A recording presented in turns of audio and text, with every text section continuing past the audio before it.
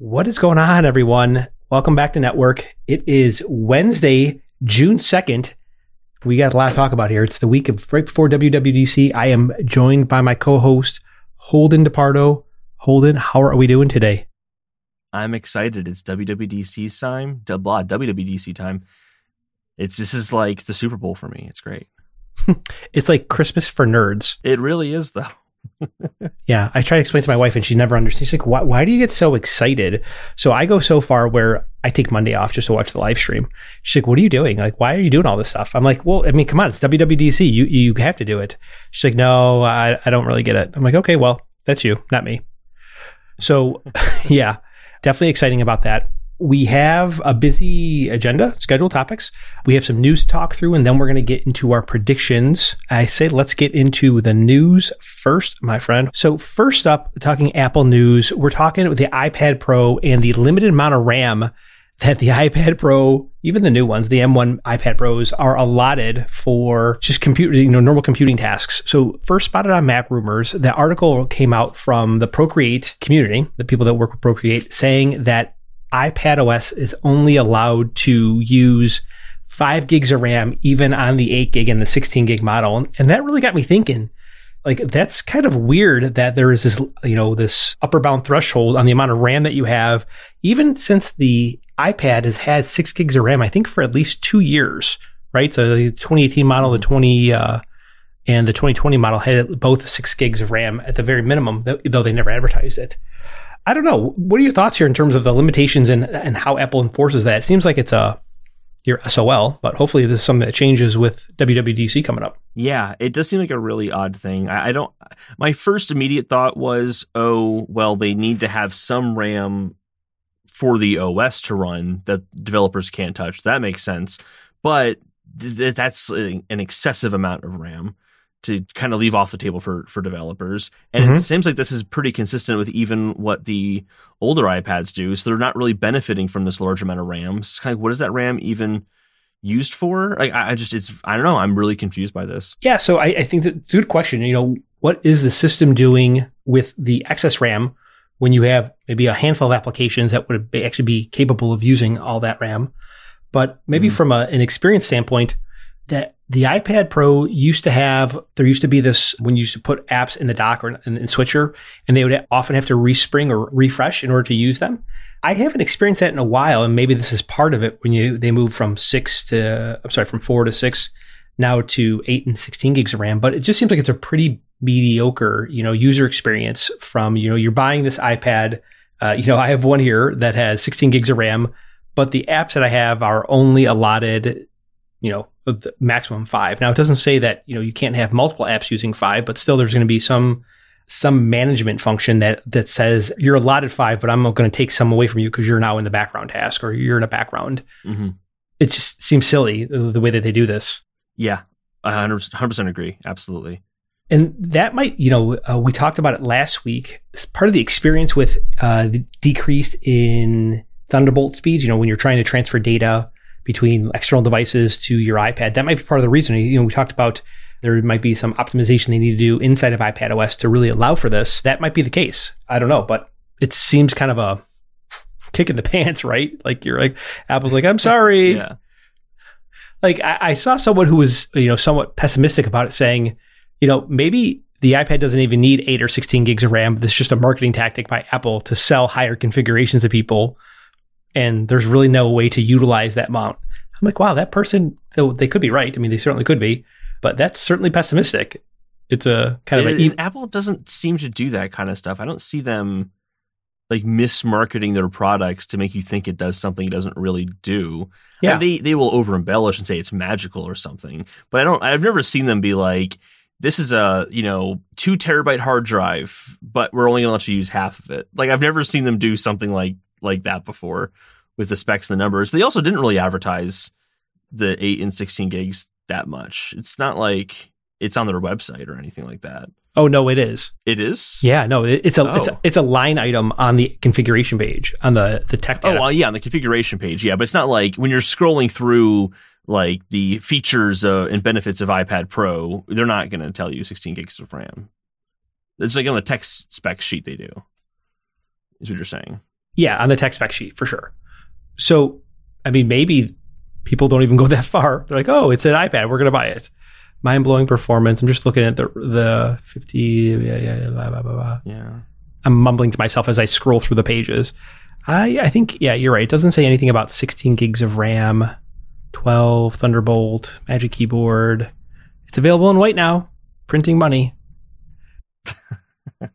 Even more reasons to go pro. No, there's nothing about that. Yeah. But you're right. On the tech spec sheet, they have that. Yeah.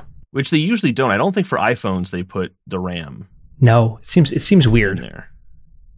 Actually, now I want to check that now.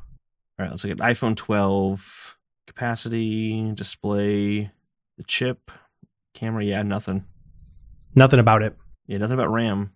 So maybe the better question is, why do they actually advertise how much RAM it has in the iPad only? Yeah. Now I need to see this tech specs page and see it. Actually, I don't see it on... Oh, no. Yeah, there it is. 8 gigabytes of RAM, 16 gigabytes of RAM. Yeah. Maybe because there's a difference and there's no difference between the iPhone models. No, actually, I think there is a difference in the RAM in the iPhone models, isn't there? Doesn't the Pro Max have... There's a generation of iPhones, I think, that the Pro version had like an extra gig of RAM or something like that. I could be wrong, though. So I think the larger screen iPhones, when they had the Max and the regular one, the Max had more RAM, and the assumption was they were using it to manage, push the amount of pixels that were needed for that. But like even in like the iPad Pro, the 11-inch to the 12.9 inch, there's more pixels in the 12.9 inch. There's more control that's needed from a display controller perspective. I mean, it would make sense why they have 8 and 16, but then the theory would be that you should be able to get better performance out of the 11-inch than you would on the 12-inch, or better RAM management. And that you might get more RAM allotted to apps because you don't have that many pixels from an overhead perspective. Maybe they need some extra RAM too to power the mini LED display. Yeah, for sure. Yeah. For sure. iPhone 12 Pro features upgraded 6 gigabytes of RAM. iPhone 12 and 12 mini stayed at 4 gigabytes. Yeah. Interesting. It is interesting. Well, we'll know in a week or so. Hopefully. Yep. Hopefully. On to other Apple rumors. So Samsung beginning production of the iPhone 13 Pro display with featuring 120 hertz refresh rate. Now, I don't know about you, but this seems like this is what's like the moniker where you're like, it's only taken this long. Like, this seems like it's been going on for like 6 years. People have been talking about, where's the 120 hertz refresh rate on the iPhone? Why is it taking so long? Why are we waiting for Apple to do this? And whether it's Apple saying indirectly that they want, they haven't received the yields on the panels that they haven't. I mean, no one cares about that. No, at the end of the day, you're a customer. You're like, where is my fast refresh rate display? And most fanboys are like, oh, well, you can't really even tell the difference between a 60 and 120 hertz refresh rate. Whoever says that is like out of their mind, because you can certainly tell the difference between that. Like, there's a level of like butteriness. I think that's the word here. Butteriness that you have in the display when you're using this. And it does look better. Now, what is not quite clear is that there's like the input rate and then the display refresh rate. Those are like two different timings that are needed. But I don't know. I think this is a welcome addition, and I wonder if it means that we could possibly see an Apple Pencil or something like that input device coming to the iPhone. Yeah, that's another one of those about time things too. Apple Pencil and iPhone. Yeah. I would love that. I would absolutely love that. And yeah, I think it's funny. People are like, oh, you wouldn't know the difference 120 hertz display. I'm like, no, I've seen an iPad Pro. I definitely could tell the difference pretty clearly. Yeah. It's so much so that when I saw that, I'm like, oh no, I can't get this, because then every other device that I have, you're ruined, won't hold up. Yeah, you're ruined. It's like when the Retina display came out in the iPhone, and suddenly like, oh, my Mac screen looks terrible. My TV looks terrible. Like, my iPad looks terrible. Like, because the Retina screen on an iPhone was just way beyond anything else that I had at the time. It's going to be that same thing for me. So I'm almost like afraid to get it. So I don't know. I think it's funny. There's no difference. There's totally difference. Yeah. The display in the iPhone 12 today is, I was looking at my phone here. That display is OLED, correct? It's an OLED display. Yeah. So we're thinking about, iOS 15 and like, what are the features that they're going to bring? And we'll talk about this more in just a few minutes here. Like, I wonder if they needed to go to mini LED on the iPad Pro and OLED from the iPhone in order to get lock screen complications, like to make sure there's no burn in or things like that. I guess that's wondering. But you definitely don't need 120 hertz for that type of work. You need 120 hertz for refresh, for games, for content, and for interacting with the display. Yeah, I think you're spot on there though with the lock screen. I think that'd be, first of all, it's just a great addition to iPhone. That's basically how the Apple Watch display works on Series 5 and Series 6. Mm-hmm. And I think it's not just going up to 120 hertz. I think it's that variability in controlling the hertz. Because even the ProMotion display on the iPad can adjust to like 24 hertz if you're watching a movie that's 24 frames per second. Like they'll account for it. So I think it's more than just having a consistently high refresh rate. Also, that would be bad for battery life. It'd be horrible for battery life. And so, not to deviate too far off the path, I was looking for games that take advantage of 120 hertz display. I couldn't find any, or couldn't find very many other than Fortnite. Are you aware of any on the iPad? Broadly speaking, are you aware of any games that take advantage of a high refresh rate display? Not many. There are a handful, but it's not. There's not a lot of them, and I just think mostly because it's really taxing. Like in order for a game to take advantage of 120 hertz, they need to be running at 120 frames per second. Yes. And you're in some games talking about doubling or quadrupling its frame rate at that point, which is doubling or quadrupling the number of calculations per second, which is just for certain games it's huge. That's why on consoles, it's like the whole 4K or 4K 120 frames per second. It's like, no, not a lot of games are going to hit both those targets. They'll probably choose 4K and go with whatever frame rate they can get with 4K. The display resolution on the iPad Pro, that's not a 4K display, right? It's 263. No, 4K 60 was just talking about console games more. But yeah, it's like, is it like 2K or something like that? Yeah. Actually, didn't they increase the resolution on the new one too? Or is it the same resolution as before? I can't remember now. Yeah, so it's still 264 pixels per inch, and it's 2032 by 2048 is the resolution. Yeah, that's not 4K. Screen. Yeah, it's 2K. Because it's 4096 by 2048. Okay, well, that's too bad. Interesting. Well, let's move on to the next rumor here, which is mini LED shipments for MacBook Pro expected to begin in the third quarter. So the rumor is that Apple will be releasing new 14 and 16-inch MacBook Pros in the third quarter, which third quarter, for those of you who are unaware, fiscal year third quarter starts in July. And with that MacBook Pro, we're expecting a design refresh, or the expectations that there's a design refresh. There's the return of the HDMI port, which I'm totally shocked about that, an SD card, and the magnetic power cable, like what we've seen on the iMac and what's rumored to be coming on the Mac Mini. But I think what was interesting in this article is that two things. So one, there's like this contention between people who have purchased the iPad Pro and they're like the 12.9-inch iPad Pro, and they're like, oh, wow, this is really cool. But the effects of blooming are like, I don't like them. And there's like people who don't like mini LED from a display technology, and then people who are like, okay, this is fine. I can totally use this. So I think it is interesting that Apple's not going with an OLED screen in this display, but also that these iPads that I think they're taking away, this is the article, the touch bar is going to be retired in terms of removing that functionality for maybe more physical buttons, keyboard buttons on the iPad. Now, I know, Holden, you are a fan, maybe not fanboy, but you are a fan of the touch bar. What do you think about this article? How does it make you feel? I mean, you got to be a little bit pulled in different directions, because there's two things. You like the HDMI port, you like the touch bar, but you can't have both. Yeah. I mean, with mini LED, it's going to be great. No problems there. Like, it's going to be great. HDMI, I think it's weird. I love connecting with USB-C. I want USB-C to be the only connector. And I just feel like it's never going to be the only connector as long as companies keep putting other ports on there. The whole point of USB-C is you don't need these other single-purpose ports. You just have a bunch of multi-purpose ports. So I'm a little wary on that one. And I'm also just, I think it's fair to call me a fanboy of the touch bar. I absolutely love the touch bar. I'm big fan of it.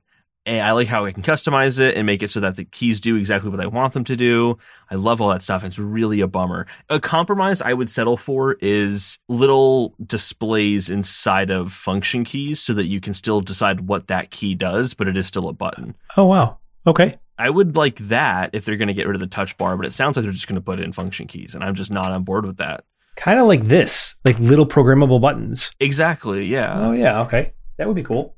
I think that'd be a good compromise. But yeah, like, I don't know. I think the Touch Bar offers a lot of utility. I use it all the time. And like, for example, taking notes, use the Notes app. You'll have different buttons on the Touch Bar for adding in a checklist or accessing emojis and that kind of stuff. And I do use that stuff. I use that stuff all the time. I use the Touch Bar not as often as you do. I think you know what I started doing last week for the first time in a very long time? I started using my MacBook Pro at my display and plugging in the display. Like I used to dock it and then close the lid, but I stopped doing it for whatever reason. And now I started doing that again, or started doing it again where I'm plugging in and I'm using the keyboard that's on my MacBook Pro, and it offers a good experience. I started using the Touch Bar more, but I think it's like out of sight, out of mind. And whenever I do that, or whenever I use a keyboard that doesn't have the Touch Bar, you're kind of losing out on it. So maybe there's maybe in between where maybe Apple releases a keyboard that has a Touch Bar on it, like a separate keyboard that you could buy. I don't know. That would be not a bad idea. Or I do like the idea with the buttons that are programmable. There was a patent for programmable keyboard maybe a year ago or 18 months ago, but they patent everything. They don't necessarily release everything. Yeah.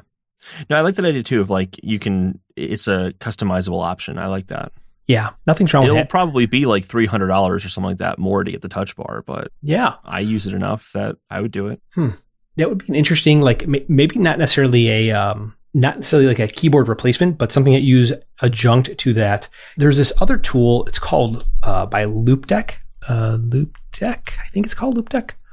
Yes, so they make these really cool interfaces that you plug into your computer. They're for photo editing, for video editing, and you can use them to kind of precision or to finely tune whatever, whether edit photos or video. And it's a really cool product. Never had the need for it, but it's kind of like that, right? It's very bespoke way of interacting with your content. Mm-hmm.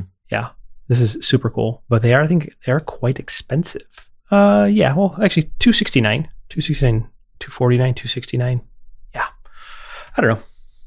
I'd like to see what they do with this. Now, you mentioned that the mini LED, like people are going to be fine with it. I agree with you. I think mini LED is a display technology on your iPad. I'm a foot from my iPad. I don't necessarily have something or need to have something that's high fidelity, while I'm watching Netflix or, Disney Plus. But if I'm watching HDR content, there's not that kind of exaggeration where I see people going, oh, this is the worst display technology. I think maybe just people are sensitive to it in more ways than others. And it might be kind of over exaggerated in terms of the effect and impact of it. I have two different iPads here. The one that I'm looking at right now it works fine. It looks no different than the other one. I think maybe if people are getting, bum units, they're just defective units. Yeah, we'll see. But people are going to complain about it. And it's an Apple product. Yeah, people are going to complain about this for sure. For sure, yeah. Anything else you want to add there, Holden? No, I'm excited to see this. I was thinking it was going to happen at WWDC, but probably not if it's coming out in the third quarter. Well, so what they could do, technically, so next week is the June 7th. They could announce it next week. They could pre-orders in 2 weeks and then ship 2 weeks after that, and that would be July. Oh, yeah, you're right. Yeah, that could work. That could work. Yeah. Yeah. Okay. But this is me speculating. What if they didn't bring mini LED to the 11-inch iPad because they were bringing mini LED to the 14-inch and the 16-inch iPad Pro, MacBook Pro, and they'd be supply constrained if they did all four? That would make sense. Yeah. That would make sense. I think that would make sense. Yeah. Because the Macs aren't like 11-inch iPad Pro is going to take up the most probably of those four products, the two iPad Pros, the two new MacBook Pros. The 11-inch iPad Pro would definitely be the biggest seller, I'd imagine, of all of them. Because the price point makes a lot of sense. Yeah, well, yeah, exactly the price point. Yeah, and even if you raise the price point to $100, like that doesn't create enough tension to make people second guess buying it because of the difference and the value of that type of display in that small form factor. Mm-hmm. Yeah, interesting. Well, let's see here. If there's nothing else there, the next and final topic before we get into WWDC picks. We are talking about AirPods Pro Due, number 2, with fitness tracking coming 2022, and then the regular AirPods 3 to launch later this year. I don't know. You have AirPods Pro. I think I see them in your ears. Yep. Yeah. How's your battery life? Fantastic. Really good. Like you don't have to charge them very often. They still last like how they did. Yeah, I'd say. I mean, I charge them all the time, but it's because I use them all the time. I wonder if the kind of acceptable use battery life for these is about 2 years, and that's why that we see like a 2-year refresh cycle. If they're coming out in 2022, AirPods Pro originally came out at the end of 2019, if I'm not mistaken, and having these come out in 2022, that's about a 2-year kind of cycle time for a new piece of hardware. And I wonder if that's based on the battery life and the battery longevity of those devices. So I guess people, they have these ideas that maybe the product should come out more often than that. I don't know. I think that this is a very popular, a very successful product. And every 2 years or 24 months is a pretty good refresh cycle for that. Because really, what could they do? Mm-hmm. Like, what could you introduce from a product perspective in this device that you'd be like, okay, and then update it again in a year? Like, is it really necessary? Like the iPad Pro, right? Do you really need to update it once a year, or is every 18 months maybe a little bit more realistic? Yeah. And also in case of the iPad, AirPods as well, what are you going to add to them every year?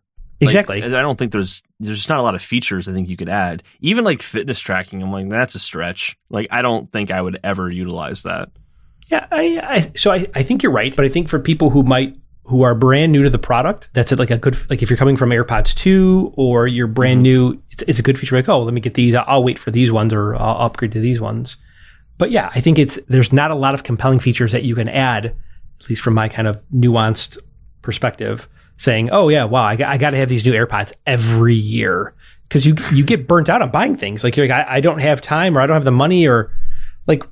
Yeah, it seems like people are burnt out on that. So, yeah. Also, like with Apple Watch, that's my fitness tracker. I guess like would there be some sort of like redundancy in having AirPods Pro like tracking the same exact stuff in terms of like your heart rate while working, that kind of while working out? So, from what I understand, the very best place to measure your heart rate is inside your ears. I don't know why. Oh, is it really? Yeah, I've read that a couple different times. No, don't quote me. I'm not a doctor, so I don't know that to be for sure. Or maybe it's one of the best places. Michael Caputo, MD. Yeah, MD. Web Caputo. That's funny. Maybe that's where you're just maybe getting a different measurement, or you're getting two sources of data. You can compare and contrast what the variability is between those two data. Or maybe you could use them if you didn't have a watch, so you can kind of offer that feature to people who don't have watches. Yeah, that's true. That's fair. Right? Yeah. I don't know about the year though. That's really interesting. Yeah. Best. Let's see. Now we're going to go to Google. Best place to measure heart rate. Ears. It's just this. Here's a YouTube comment for you. The heart. Duh. Yeah.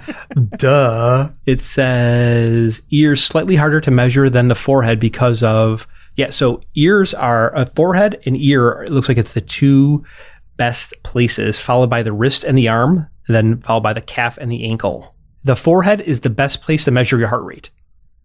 I never, ever would have guessed that. Yeah. Anyway, this is on, hold on. Is this some kind of like weird, like fake news website? Valencell. Dr. Oz. Yeah, Dr. Oz. So there's a couple different places where they say this. In-ear pulse rate management. I think there's even a pair of Jabras that do something very similar to that. Yeah, there is, yeah. Yeah. So, and knowing is half the battle. Mm-hmm. So that got through our news segments. Is there anything else you want to add in terms of news? No, let's do blah. I can't say WWDC this episode. I don't know why. But let's get into that show. Let's talk dub. I think the format or the conversation that Holden and I had when discussing this was, let's think of what our individual pain points are, and from there, let's think about what we'd like to see Apple change, and then maybe talk about predictions or maybe wish list in terms of what we'd like to see at WWDC. So we have it broken down by operating system. So we have iPad, iPadOS, iOS, macOS, tvOS, watchOS. And then we talk about like kind of general or broad changes, right? Mm-hmm. Yep. All right. So we're going to start with iPadOS. And for me, the number one that I had was expanded support for external displays. Now, as someone who uses their iPad very often, I use it for 60, 70% of my computing tasks. There is a limited set of functionality for iPads and iPad with external displays as it relates. So one, if you plug in your display to, you plug in your iPad to an external display, you get 4:3 letterboxing, which is completely annoying. So you never get you're never able to use the full breadth of your display. Like I have a 4K display or a 5K display. That's the first part. I'd love to see them change that. And then the ability for a clamshell mode. So we take it for granted, but it's really silly that if I take my iPad and plug it into my monitor and I close the lid, the display stays on. It's really ridiculous. It's because there's no clamshell mode. So there's no kind of closing the iPad, closing the display on the iPad, and only projecting that display or only projecting. Yeah, it's really weird. So that's my first expanded support for external display. That's how I group those together. I didn't realize the display stays on even when you're plugging in. That's really strange. It's really, really strange. So here's the thing. So as soon as you close, so if I plug in the external display, because it's mirror, right? Mm-hmm. If I close this, the external display still stays on, and this display still stays on. At least that's how it worked up until maybe a month ago, unless it's changed. Yeah, I mean, it seems like the Mac can do that, and the iPads, if you're going to have external display support, should be able to do that too. I know that's just very bizarre to me. Exactly. Yeah. So mine is this is actually, I think, is a pretty common complaint with iPad OS right now. Is just there's no app library or widgets. Kind of like the home screen advantages of iOS 14. It really does irk me that it's not present on iPad OS because I like having my apps organized the way I do my iPhone. It's so obviously better that it makes my iPad kind of feel outdated in a way because it doesn't have that functionality. And it really bothers me. Widgets, I think there's some pretty understandable reasons why you wouldn't see widgets on iPad, like sizing them differently because the grid's a little bit different on iPad. Like, I get all that, but I feel like there's kind of no excuse for app library. Yeah. That should be there. Okay, so that's on my list as well. If you think about it, like even the grid of icons, I believe that the grid of icons is the same size across and down on the iPad as it is on the iPhone. Mm-hmm. Like it seems. Oh, okay. You know what I mean? Like so there's more pixels in between those icons on the iPad, and you can increase or decrease the density and increase the pixels for the icons. But it seems strange, like you're saying. I don't know. It doesn't make sense. Mm-hmm. In those kind of contexts, it makes it seem like it's just a big iPhone. It rings true. Yeah. You know what I mean? Yeah. So I had that on there as well. The way that I talked about was a better way to organize, locate, and discover apps. Now, I like the app library, but the problem that I have is one that is the organization, like how Apple tends to organize them by like category that they're in the App Store. You know what I mean? I don't know if you've ever noticed that, but to me, it seems like that these are organized based on the category that is defined by the developer. Like it's like there's like creativity, there's like social. You know, that's how they seem to be organized. I wish it would be great if I could define the categories or the boxes that they're in myself. That's what I would like to do. Mm-hmm. Yeah. How do you feel about the gesture on the iPhone of swiping all the way to the end? You're like this. You're like, okay, let me find my app library, and then because it's not your first home screen. I don't know how many home screens that you have. I only have 2, but still, it's like swipe. There you are. Oh wow. Ooh. Other way. Yeah, just the one. Well, yeah.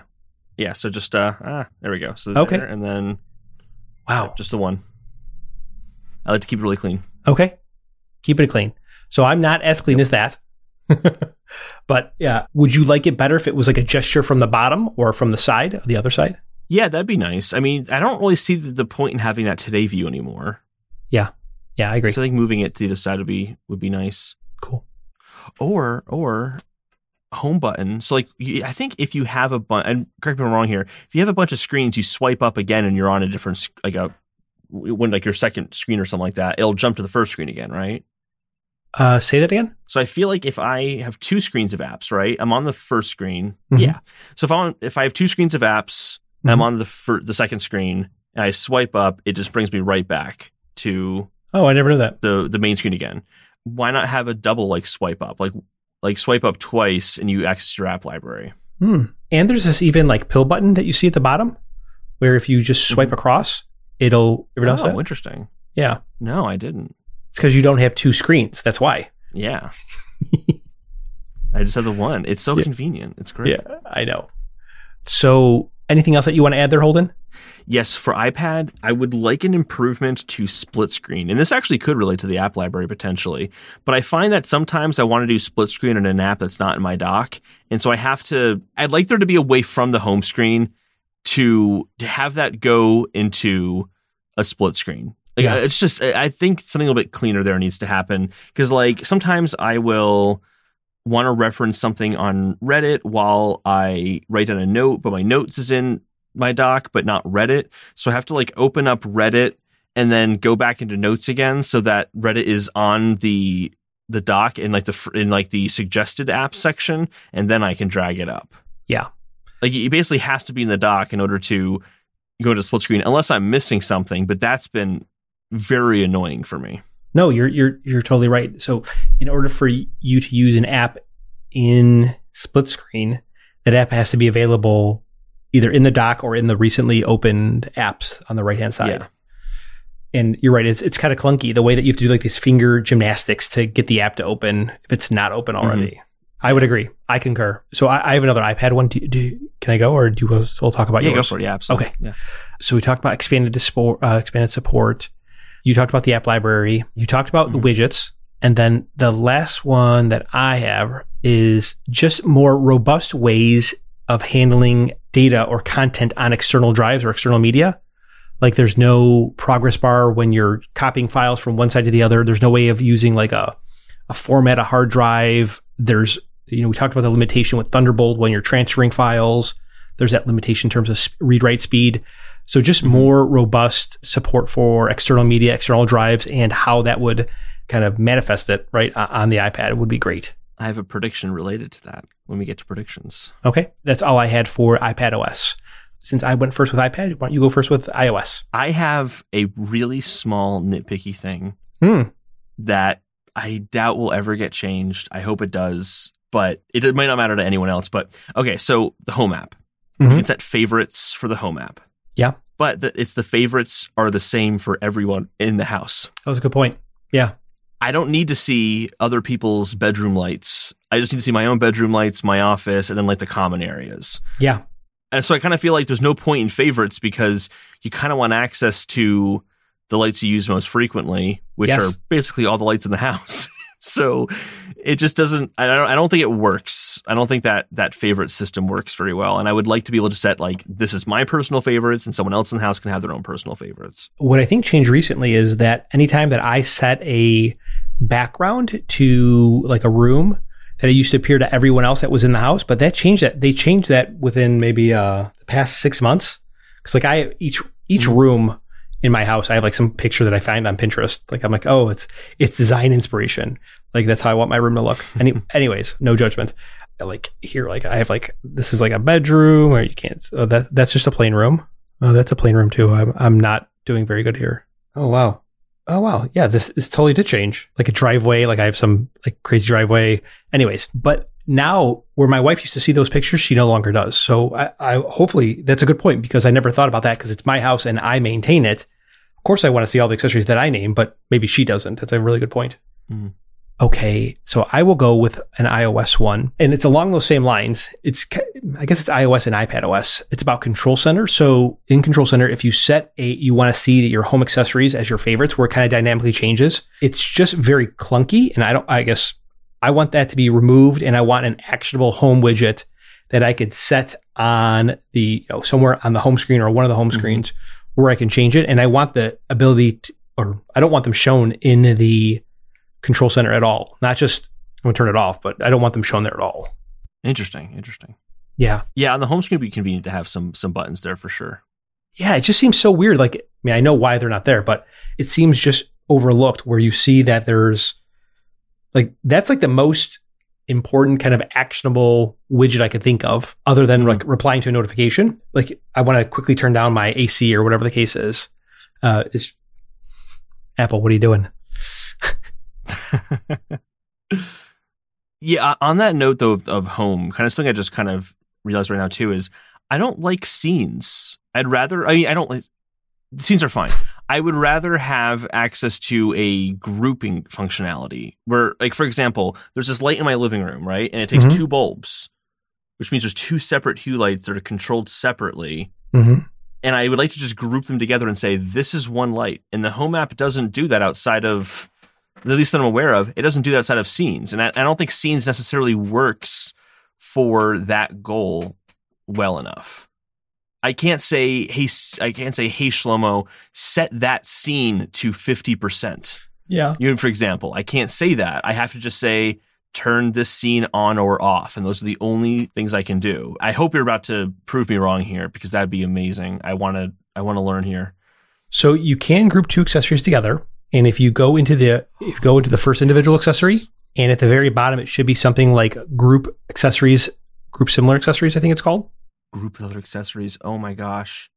Yes. Yep, group with other accessories, sorry. And then what like I have two lanterns outside my house that I group together. That's how I know that. But the only reason because I did that.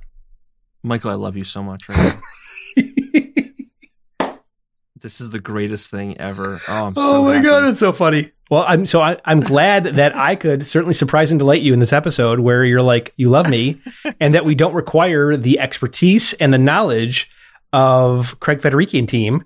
And it's just, we solved it. There you go. Episode done. Solved it. Yeah. I'm done. There you go. That just makes everything so much easier. I'm going to add this to my favorites now. I'm going to get rid of that stupid scene. Yeah. I'm so happy. So I have so happy. I have more HomeKit stuff grouped together kind of in general broad or in broad changes. Mm-hmm. We'll talk about that in just a few minutes. I do have one thing specific to the iPhone. So it's about the lock screen. They call these the shortcuts. So the app complications that are on the left-hand side and the right-hand side. So I really like these to be user configurable. Like I don't want a flashlight and the camera, though that's great. You can get to the camera by swiping right. I don't need to have a button for this. Let me choose something else, whether it could be anything. Just let me configure it myself. And I'd like to see complications, like I mentioned a few minutes ago, on the home screen as well, where that would be glanceable information that I could look from a distance that they're there and there's something for me to take action on. Mm-hmm. Anything else you have related to iOS? Yeah, and this is kind of related to everything, actually. I could have put this in my general section, but two things I would like iMessage to do. One, okay. I would like the ability to either archive messages or to have some sort of grouping and put things into folders. Like, for example, like, all right, you'll get those like status update things from like codes for security, two-step verification kind of stuff, right? Mm-hmm. I would like to just have that saved somewhere else that's not on my main thread. Of all my main threads, and just kind of keep that separate. I would love that. It drives me nuts because I just generally delete them. I don't want to see them there. I just want to see my friends and my family in my list of conversations. And this brings me to my next thing I want to change. They're kind of related in my eyes. Better syncing of deleted messages. Basically just syncing deleted messages at all. I feel like if I delete something on my iPhone, I have to delete it on my Apple Watch, I have to delete it on my iPad, I have to delete it on my Mac, and it's a headache. It should be way simpler than that. Why is it that a message will sync when it's read and when it's delivered, but not if it's deleted? That doesn't make any sense to me. Okay. So I always delete messages. I don't pay attention to whether they actually get deleted on other devices. Now, I do have something for you regarding the other messages that you talked about, though it's not exactly what you're looking for. I know there's like the unknown senders. Yeah. Okay, good. Yeah. So I recently found that one because I was getting spam text messages from people. I'm like, see you later, dude. I don't want to look at this. Don't want to look at this. Okay. So I don't have access that again, though. I don't see that on iPhone. So on your iPhone, what you do is you go into iMessage. Sorry, you go to settings, iMessage, and then filter senders. Oh, okay. Yeah. Yep. And then it creates like a tiered structure a tiered structure for all messages, known senders, and then unknown senders. Mm-hmm. Yeah. No, yes, I know about that. But also, like, I'd like to be able to kind of create my own and say, like, hey, like, for example, in my contacts, I kind of have my contacts set up in groups. So I'll have like a friends, a family, a work, school. Like, I'll kind of break it down like that. And I'd like to have that available in messages where I can just like look at just work-related messages and then kind of not worry about work-related stuff when I'm not at work. Yeah. Kind of segmenting those things out. It's kind of like when you signed on to AIM, like back in the, do you know what AIM is? AOL Instant Messenger? Yeah, I know what AIM is. Yeah. I don't know. I mean, you're much younger than I am. Like when you signed on to AIM, it's like, okay, add people and then add them to these groups. It's like, oh, okay, that would be kind of an interesting paradigm or a way of looking at these because you have them all kind of intermixed together. That's interesting. It also would mean, too, you can pin important people for work and have them pinned to the top and then have family members pinned. Like 9's not enough. 9's not enough to pin, but I get why there's a limit on it because otherwise you just have a bunch of bubbles, people at the top of your screen and no list. But it would kind of be nice for that too. You could pin people in relation to a certain group. Yeah. Like, so what if you had the ability to set system-wide, like, what do they call them? Favorites. Yeah. Like, when you open the phone app, you have favorites as being the first tab. Well, what if you could, when you mark that person as a favorite, they're not just a favorite inside of phone calls, but they're a favorite when you go into iMessage, right? Like that's kind of interesting. I like that a lot. Yeah. Okay, let's go to macOS if that's okay. Yep. Now, macOS, I thought I was going to struggle with finding things that I didn't like about macOS or things that I would like to see improved, and I came up with like 6 right away. So I'll go with maybe the unpopular, but the kind of strange use cases. So I'd like to see eGPU supported on Apple Silicon. They're not supported at all, only because it feels like you are compelled, or you would be compelled, every time there's a new M processor that you have to get this new processor to take advantage of these updates. There's no way to add components to your setup and to then take advantage of kind of increased speeds. Today, I only have my M1 MacBook Pro, but if I had my eGPU like I did back in the days, I could always just plug that in and get this kind of supercharged processing on whatever I was doing at the time. That would be nice. Mm-hmm. The next one would be expanded sidecar use cases. So today, if you connect your iPad to your Mac via Thunderbolt cable, it doesn't recognize it as a Thunderbolt device. It recognizes it as a USB-C device with a 10 gig max transfer rate. I think that there might be some use cases where if you're using, get better latency with maybe like using it as a tablet, as a Wacom tablet, something that's not using Wi-Fi or using USB-C as the medium to connect to your device, you might get some better use cases. Maybe I can get, higher fidelity screen resolution if I use Thunderbolt, which obviously it's because it's faster transfer rate. Mm-hmm. Along those same lines, when you connect, like I said, when you connect it to your MacBook Pro to your iPad, I like this, like the ability to do like target disk mode. Like I could take a file from my iPad and transfer it over Thunderbolt to my device. I can't do that today. And I would really love to do some type of clustered computing where I could use both devices to render a file in Compressor or Final Cut and just get the benefit of that. That would be great. Yeah. I have 2 more. Sorry. Go for it. You're good. Shortcuts on the Mac. Yes. I'd like to see shortcuts to the Mac come. I'm a pretty big shortcut fan, but I think it's, the automation or the ways to automate things, like I use Hazel and I use Keyboard Maestro, but I think there's maybe some expansion there where you could plug in third parties to that. And there's no third party support for widgets in Control Center. So like you can't put like I can't take Carrot Weather and put it into Control Center. I can't take OmniFocus, which I'd like to. Yeah, like I have Fantastical. Yeah. I'd like to be able to make Fantastical is really good about integrating to that kind of stuff. And I don't want the regular default calendar app showing up there, because when I click on it, I'd like it to be Fantastical that pops up, not my calendar app that I don't like to use. Yep, which we're going to get into that. I think I have some more in the general kind of sense, but go ahead with your Mac. It's just one, and it is, I would like more robust split screen support. Right now it's just 2 apps side by side. Mm-hmm. Sometimes I'd like to throw in a third app on there, and I'd like some more kind of customizations to make that happen. So like there's a few ways you could do it where it's like it locks them into corners and there's like kind of 2 on top of each other, then one taking the other half. Like, I think things like that would be fine. But I would like to use more than one app at a time. There's a lot of times that I'll use several apps at the same time, and I would like to just keep it all in split screen, not have my dock, not have my menu bar showing up, and just see those apps. And I don't like maneuvering windows around and making them bigger and smaller and stuff. I don't like to manage that. I just want them to snap into place. I know there are third-party apps you can get that will do this for you. Yep. Not quite full screen, but just kind of resizing the windows automatically for you. But I don't like them that much. I don't like the way they work, and I would like it to be built into the operating system. Yeah, I agree. Do you want to go to tvOS? I don't have any for tvOS. I like tvOS as it is, so... I love tvOS. tvOS. Any complaints about it? It's great.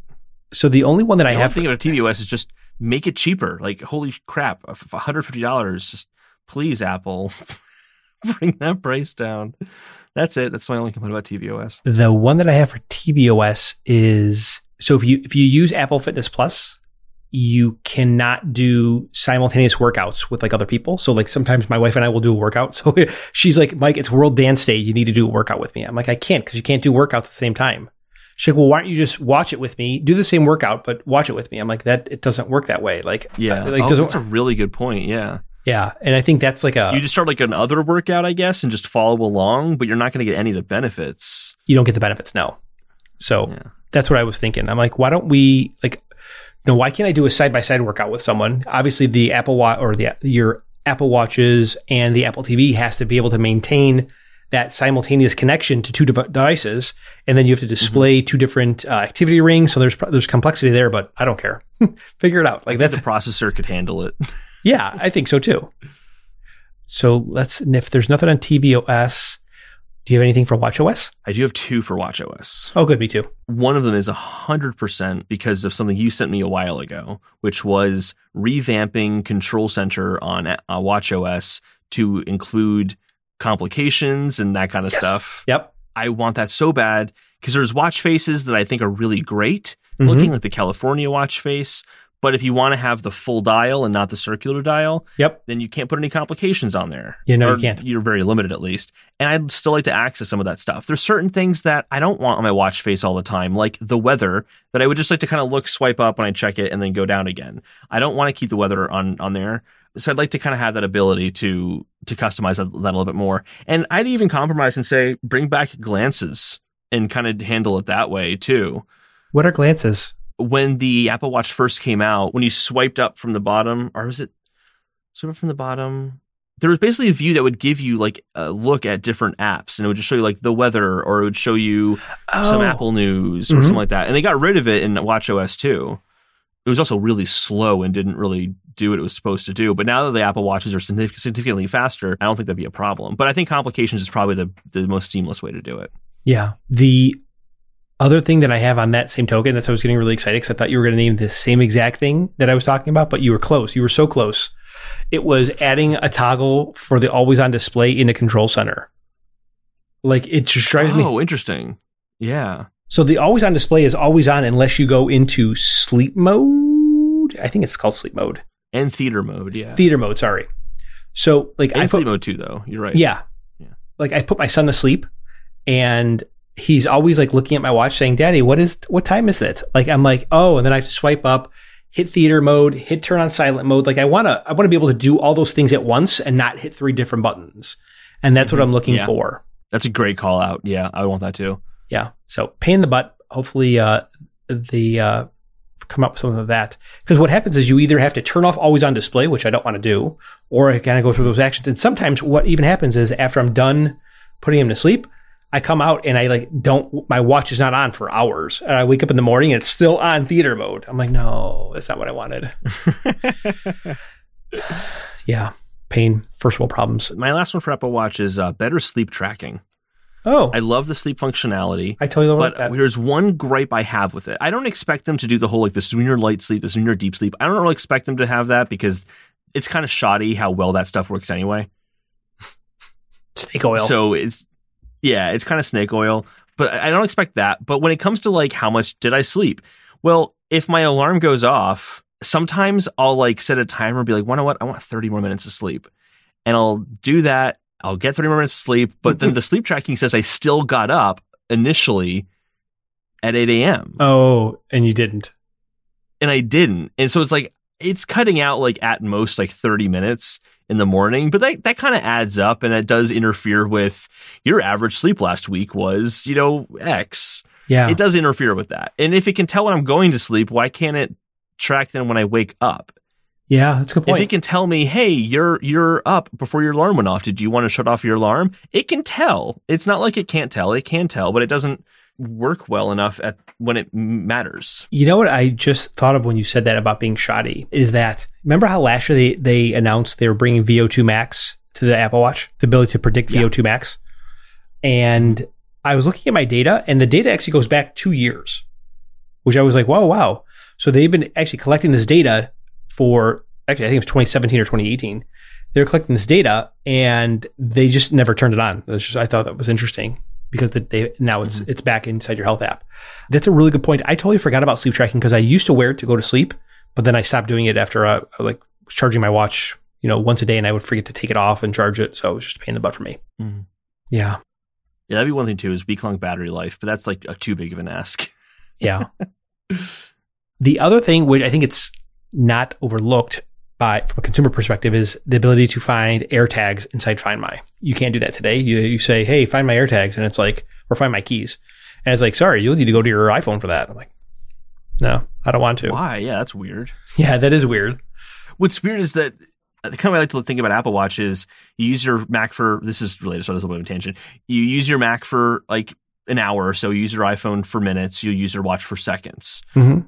It's kind of the use cases. You'll kind of do it to do one thing for a second, then you're done. I'd be much more likely to go to find my keys than it would be to find a person. You know what I mean? Yeah. Like I think about going to my iPhone if I'm going to find out where someone is, but not my watch. But I would go to my watch to find my keys, just like I have the ping for my phone. Yes. Sorry, I just talked over your whole thing. Sorry. No. It's completely right. So that's watchOS. Do you want to talk about broad changes?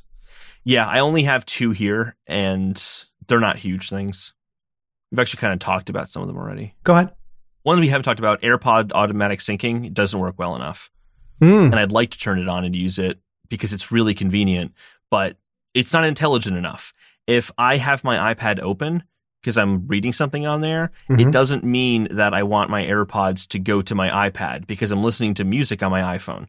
And it should at least be able to recognize there's actually content being played on the iPhone, so let's use the iPhone.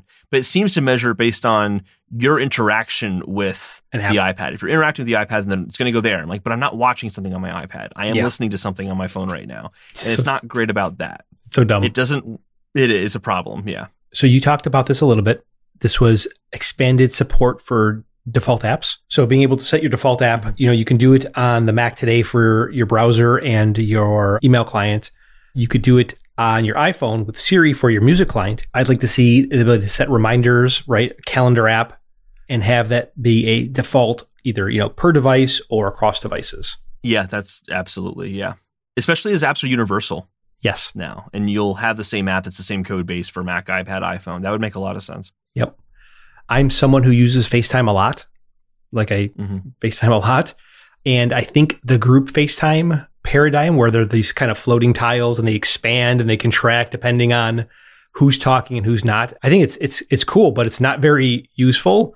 It would be, I think there's probably this opportunity to maybe rethink the way, like maybe they show it the way that you and I are talking right now, like side by side, or if you have a third person, they're like 3 pane, just that would be different. A couple years ago, they talked about, it was shown on stage, like, and this feature is coming in the fall, FaceTime voicemail, where like if you call someone, they don't answer, you could leave them a voicemail, whether it was a audio voicemail or a video voicemail, and that would be super cool. And then the other thing where I think would be helpful, where you could invite someone to a FaceTime call, not via like adding them in the message, or sorry, in the FaceTime dialog box, but like sending them a link to a call, like here, join this call. Like that would be cool. Zoom, you could do it with Zoom. You could exactly. Do it with Discord, yeah. Yeah, where maybe I don't have your phone number, or I'm the person who's hosting the FaceTime call. I guess some of those things don't exist in FaceTime where there's not like a host and people are participating. I don't know. Just seems like that would be a good thing to have. Do you want to go with the next one? No. I have another one, but that's a really good call out. You had a lot of really good call outs this episode. That in particular is a very good one because it does kind of hold FaceTime back compared to other video services. And like an expectation of this is kind of how it should work, right? But why doesn't FaceTime do this? Yeah, it almost makes FaceTime seem antiquated in terms of feature set when you compare it against Zoom.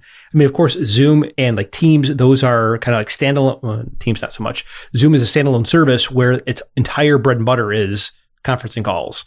FaceTime, not so much, but you still want to be able to, I guess, kind of grow the feature set of the app and have it being somewhat competitive where people feel compelled to use it, not just because they have an iPhone, but because it's feature rich. And secure. Yeah. My last one here is just kind of touches on a lot of things that we've already talked about, but third-party controls in Control Center. I would like to be able to have apps add functionality to Control Center. Yes. So that I can do something really quickly from Control Center. And I would like to be across the board. So on Mac, I'd like to see that on iPhone and an iPad as well. And Apple Watch. Yeah, I agree. That's actually a really good kind of way of approaching the problem. Swipe down, there's Control Center. Maybe you can kind of pin like a certain app or a certain function within an app into Control Center. Like today, there's no third-party apps in Control Center at all, right? No, nothing at all. Yeah, it's all first-party, so that would be nice. For example, when you do the 3D touch and you pull down on an app and it gives little like prompts to like, yep, I'm doing open up this part of the app or something like that. I'd be able to have a button that's like send a tweet or something like that. Oh, that would be nice. Control Center, and just kind of hit that and then send a tweet immediately. Or what if Twitter was the lock screen button? What if, I mean, that would be cool too, Yeah, right? changing the lock screen button would be big too. Because I don't take pictures on my phone very regularly. I've never used a situation where I'm like, oh, I need to take this photo right now. I'm not that kind of person. Yeah. So I would like to get rid of that and the flashlight. I'm fine going to Control Center for the flashlight and replace it with something else. Exactly. Okay, so I have a couple more. So I know we talked about this last week, but for iMessage, I'd really like to see online offline status. Of course, it can be configurable, like if you want to opt into it, but I'd like to see that. And I'd like to have that integrated into contacts, right? Mm-hmm. Like if you were on a phone call, right, you would want someone then to FaceTime you, right? Because it would show that your presence is busy. Like when I worked at the wireless carrier I was at, the team that I was on kind of focused on bringing advanced features in terms of like voice over Wi-Fi and rich presence into devices. And so like there's like a whole feature set within Rich Communication or RCS where they can integrate into your contacts where it shows, are you available for a call? Do you want to do a one-way video chat? Do a two-way video chat? Like all these kind of cool things that are, I think, value add in terms of the experience that you have with your phone. So that would be one of them. Mm-hmm. I do think that, and I do like it, it would be okay with me if it was integrating my presence into Game Center. I would be okay with that. I know that you might have some reservations about it, but that's okay. I'd be invisible all the time. Invisible all the time. It's like when you sign into your work computer, like invisible, like do not disturb. No, I mean, if I'm like in a work environment, I'm in Slack, I'll do online status there because there's a work kind of, it's part of the work experience. Yeah. That I get. Like your boss will need to know if you are online or offline or something like that. Exactly. To bring it back to Apple Fitness, we talked about working out with a friend, but like workout reminders, like if you were like, oh, you haven't worked out yet. Yes. Yeah. Also with workout reminders, like workout programs. Like, so they have these kind of these categories, like, HIIT workouts, strength workouts, whatever the case is. It'd be cool if like you could join a program, like 30 days. Here's the program that you're going to do. It's day one. And it like gives you all the workouts from day 1 to day 30. And then it like adds it to your calendar. Like I think it's part of the thing that where people might. That's a really good one. That's awesome. That, and I think where there's room for expansion is competition. So like today, you can only do competitions one-on-one, but before Apple launched competitions, there was this app in the App Store. I think it's called Competitions, if I'm not mistaken, where you could do group competitions in teams of 4. And they did it one year at WWDC. It's really cool. You could do like teams against other individuals and you would collect points or earn points. Maybe that's probably the better way of thinking about it as a team to get and compete against other teams. So I would like group competition as a better way of competing with friends in fitness or activity. Yeah, those are all fantastic call outs, especially the fitness and creating like regimens. I'd even add on top of that too, like let's say I do Fitness Plus and I do a Fitness Plus Strength and then I do like a mindful cool down afterwards. Yeah. It sends this notification to everyone saying I did the strength, I did the mindful fitness. Why not just like lump them together and send out one burst of just like so-and-so did these 2 workouts. Because sometimes you have I think in the workouts app, you can add another workout and kind of keep going. Yeah. But not with Fitness Plus. Once you start and end the video, they kind of 2 separate workouts. Yeah, because it's like the trigger is the finishing of the video, right? Yeah. Yeah. Mm-hmm. Apple used to send out notifications, like they did it in real time. Then they stopped doing it real time because I think everyone was doing workouts. They did it like at the end of the day, like, oh, this person did this workout. Then they went back to real time. I agree with you. It could become a little bit like a lot of noise where, okay, I just got like 8 workout notifications from people that just finished workouts in the past half hour. It's a little noisy. It is, yeah. But I also don't want to turn it off because I do like to let my friends know every once in a while, like, hey, like, good job, dude. Like, I do like doing it. I don't do it every time, but, I like doing that. Yeah, I like it too. Okay, so the Home app, we talked about that. So bring the Home app to tvOS. There's no Home app on tvOS. I just think that's weird. Yeah.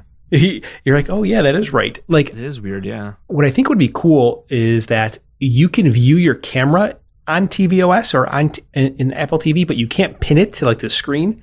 Like, it would be cool. I know there's apps that do this, but I'd like to see like the ability to kind of use my Apple TV as like I'm going to say status board, but that's not the right thing. Like as a way of viewing like a dashboard for my house. Like what all the lights are on. Like that would be kind of cool. So the thing that I struggle with most with Home is that there's always these like little accessories that are not little, but these accessories that go out of sync, and the status of it inside of the home app is not reachable. Like you'll say accessories unreachable. And you're like, I'm looking at the accessory. It's on. What do you tell me it's unreachable? Like, I know this. Like, I can look at it and see the accessory. I can walk up to it. I could, it's oftentimes when there's maybe the accessory gets in a bad state. But it would be great if there was this like contextual, actionable information inside the home app saying, okay, if you're seeing this message, this is what you can do to resolve that. You know what I mean? Like, it doesn't give you that. There's no troubleshooting whatsoever. And yeah, I do wish that there was less obfuscation of the error codes. Like, I've been trying to set up a HomeKit scene inside of the Home app, inside of Home++, for probably about 4 weeks, and it doesn't work right. So I don't know if it's me or if it's just a limitation of the levers inside of HomeKit. But I would love the ability to say, okay, how do I, what's the if this then that, and how do I follow it and see where it's breaking down? Because maybe it's just me and I'm doing it wrong. So that would be, I'd like to see that. Yeah, the disconnecting and like having accessories inaccessible is also really frustrating on Apple Watch, where there is nothing wrong. It just takes a long time for the Apple Watch to connect to an accessory, yes, turn them on and off. It's one of the slowest things the Apple Watch does, and it's the perfect utility for the Apple Watch is just to turn lights on and off in your house. But I never go to my Apple Watch for it because it's just not fast. It's just not fast. Yeah, you're right. So that's it for home. For Find My, do you have an AirTag? Do you have an AirTag yet? No, I don't have any AirTags yet. Okay. So I have an AirTag. I have a couple of them for my keys because I lose my keys all the time. I even have one. You'll like this. I have one on my security key because I'm always looking for my security key before the call. I'm like, I'm just going to solve this with an AirTag. Anyways, it would be nice if I could share an AirTag with my family member, which is a limitation today. I can't. My wife cannot see my AirTags. No one can see my AirTags. But if I lost my keys and I want my wife to help find them, here, can you help me out? And I think I would love to see, so sign in with Apple. I use this as my identity management as much as possible. But sometimes, because the service is new, if I already had an account with that, there's no way to combine accounts today. So they talked about this as a feature a couple years ago. Like it was like the sign in with Apple version, 2.0, but it's never come to fruition. So I like the ability to combine accounts. Mm-hmm. I think it'd be a really, really cool accessibility feature to bring live transcription or captioning to FaceTime. Oh, interesting. Yeah. Yeah. Like for people who have some type of, whether it's a reading, it wouldn't be a reading disability, but like if there's a disability there that you could then take it with captioning. Mm-hmm. Yeah. And then the last and final thing, Holden, I promise. The passwords app, the password functionality inside of settings. It would be nice if you could use that for two-factor authentication. So today, I have to have my passwords I really keep them in a couple different apps because it's just the way that it's been. I keep them one in my password manager, then I keep some inside of iOS or in Keychain. I think that's what it is.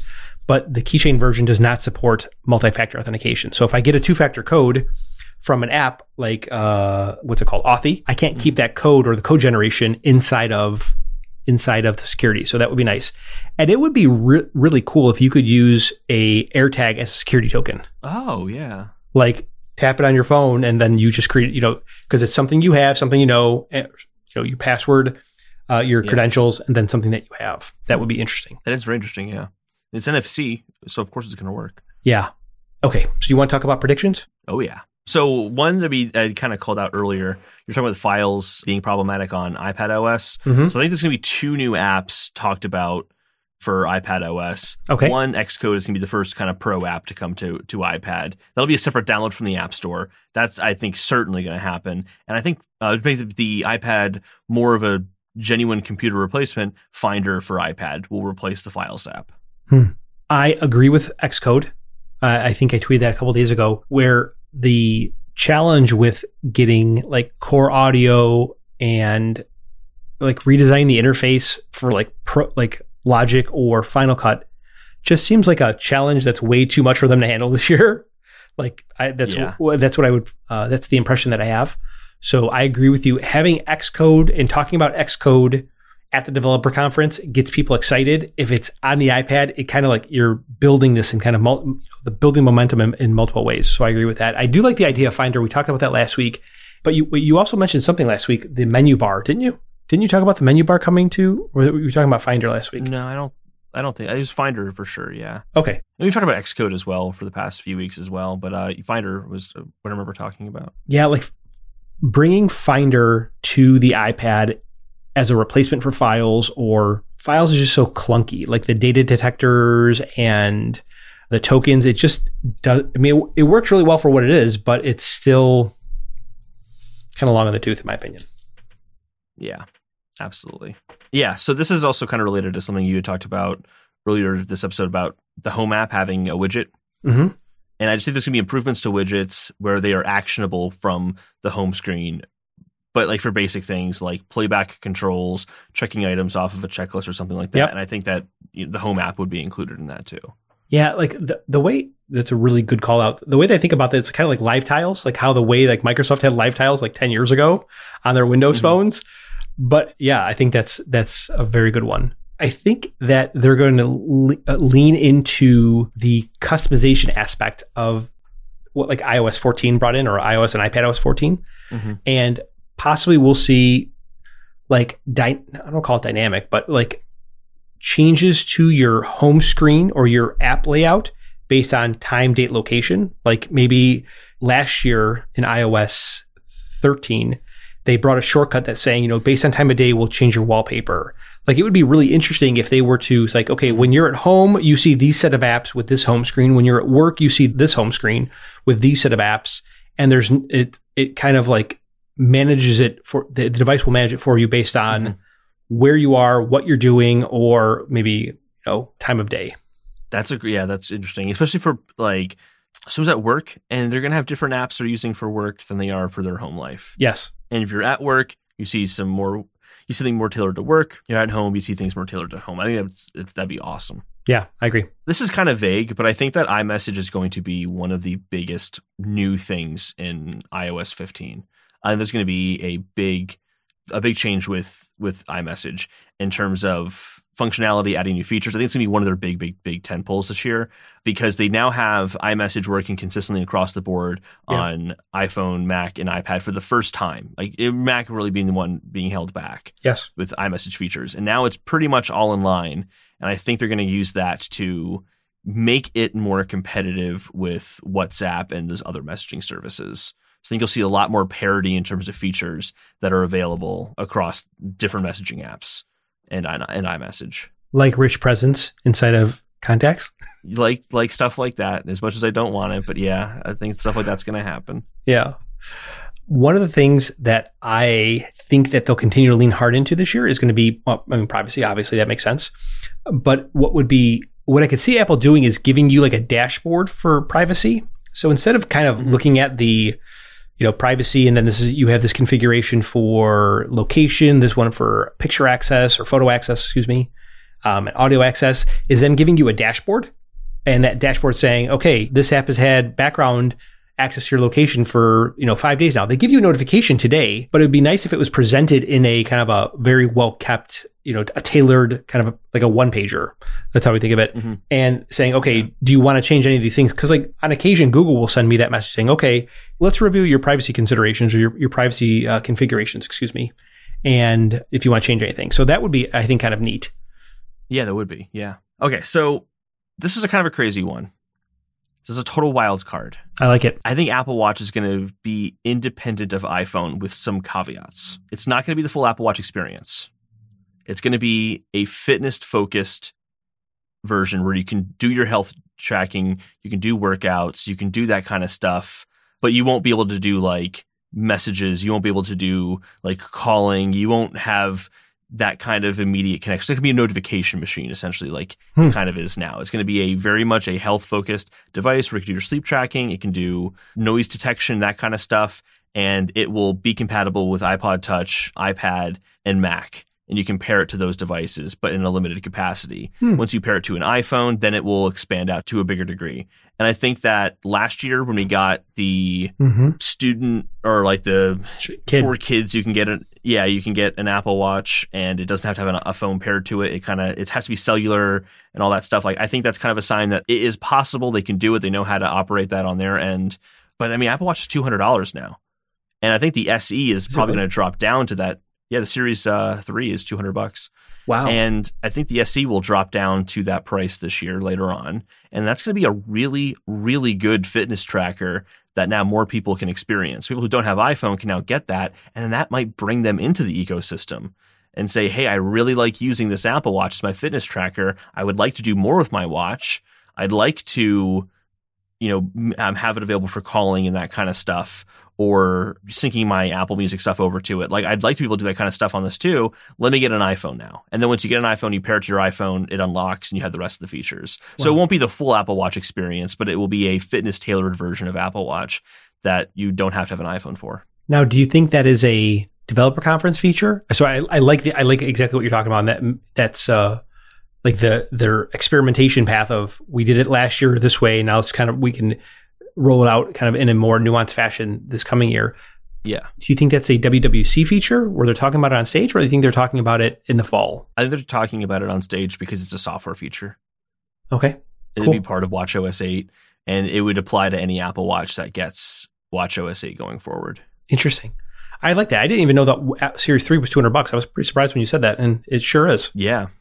And it's a very, very good fitness tracker. I would say for a lot of people, it's probably the best fitness tracker. Those rings are addictive. Yeah. Yeah. Supports family setup. That's what they call it. And you know what? Maybe it will be more robust than I'm thinking, because it has the App Store on it. Mm-hmm. Not that it's the best viewing experience to go in the App Store on an Apple Watch and browse around. Obviously, going on your phone is much better. But like in terms of like getting some third-party apps, you want to get Streaks. Streaks is a fantastic app. That would be interesting. Although, actually, my hesitation with that now that I'm thinking about that is Streaks, you need the iPhone to set up. Yeah. And this would actually be a reason why at WWDC might make sense, because you might want to make your watch app watch only and add a little bit more to it in order to make that happen. And that they would have to introduce new APIs and that kind of stuff for that. Yeah, because it is now the apps for watchOS are now separate from the iPhone apps. Yeah. Huh. I like it. I don't have anything that detailed, but I do like that one. That's a good one. And I think that was my last prediction as I'm talking real slowly. Yeah, that was my last prediction. There's a lot of stuff that's on the line here. There's a lot of things that are happening next week, and I think we're both equally excited. Is there any one thing that has you the most excited? Like, oh, dude, I cannot wait for them to talk about this, or I really, really hope they talk about this. I mean, I'm probably most excited for iOS 15. Okay, for the phone. I feel like for the phone, yeah, because it's the device that I don't know, I get the most excited about my phone doing new things. I kind of have workflows on my Mac and on my iPad for the most part that I'm pretty comfortable with and don't really see a lot of change coming to that anytime soon. But my iPhone, I do look for, cleaner ways of doing things. Absolutely. And I think watchOS too, just because I love my Apple Watch so much. I think it's such an awesome device. So the one thing that neither one of us talked about was the darling that we each have was, you didn't talk about music and I didn't talk about games. And there's nothing in our outline that says that, Apple, how are they going to improve these two services? Not that we have to talk about that, but I just think that's interesting. We steer clear of that topic, maybe intentionally or unintentionally. I did think of what are the things that Apple's going to, help them sell services, create stickiness, but games didn't come into that thought process at all. Yeah. Yeah. The music app I'm happy with, so I don't really have any. The thing with the music app is I'd be excited if they add new features to it, but there's not really anything I'm looking for. Well, like high fidelity music. Yeah, we have that, and it's disappointing. I'm just saying, we didn't talk about any type of not streaming, but feature enhancements for AirPods to support this. I know that's kind of generally accepted as that's coming based on what Apple said a few weeks ago, but they could talk about it. They could. Yeah, they could. They sure could. Is there anything else, Holden, that you want to talk about tonight? Can we just make WWDC happen? Just have them do it right now for us, because I don't want to wait any longer. Well, chances are it's already been produced because it won't be live. This is true. Yeah. That video exists somewhere. It does. Unless they finish editing it literally minutes before they post it, which would be hilarious. Yeah, I doubt that one. Yeah, no, I doubt that too. Yeah. Holden, where can everyone find you at? I am on Twitter at Holden DePardo is my personal Twitter account. And then I'm also on a video game podcast called Respawn Aim Fire, which can be found at Respawn Aim Fire. Awesome. Holden, thank you very much for joining me. Everyone, we will talk to you very soon. Thanks very much for joining. Bye. Bye.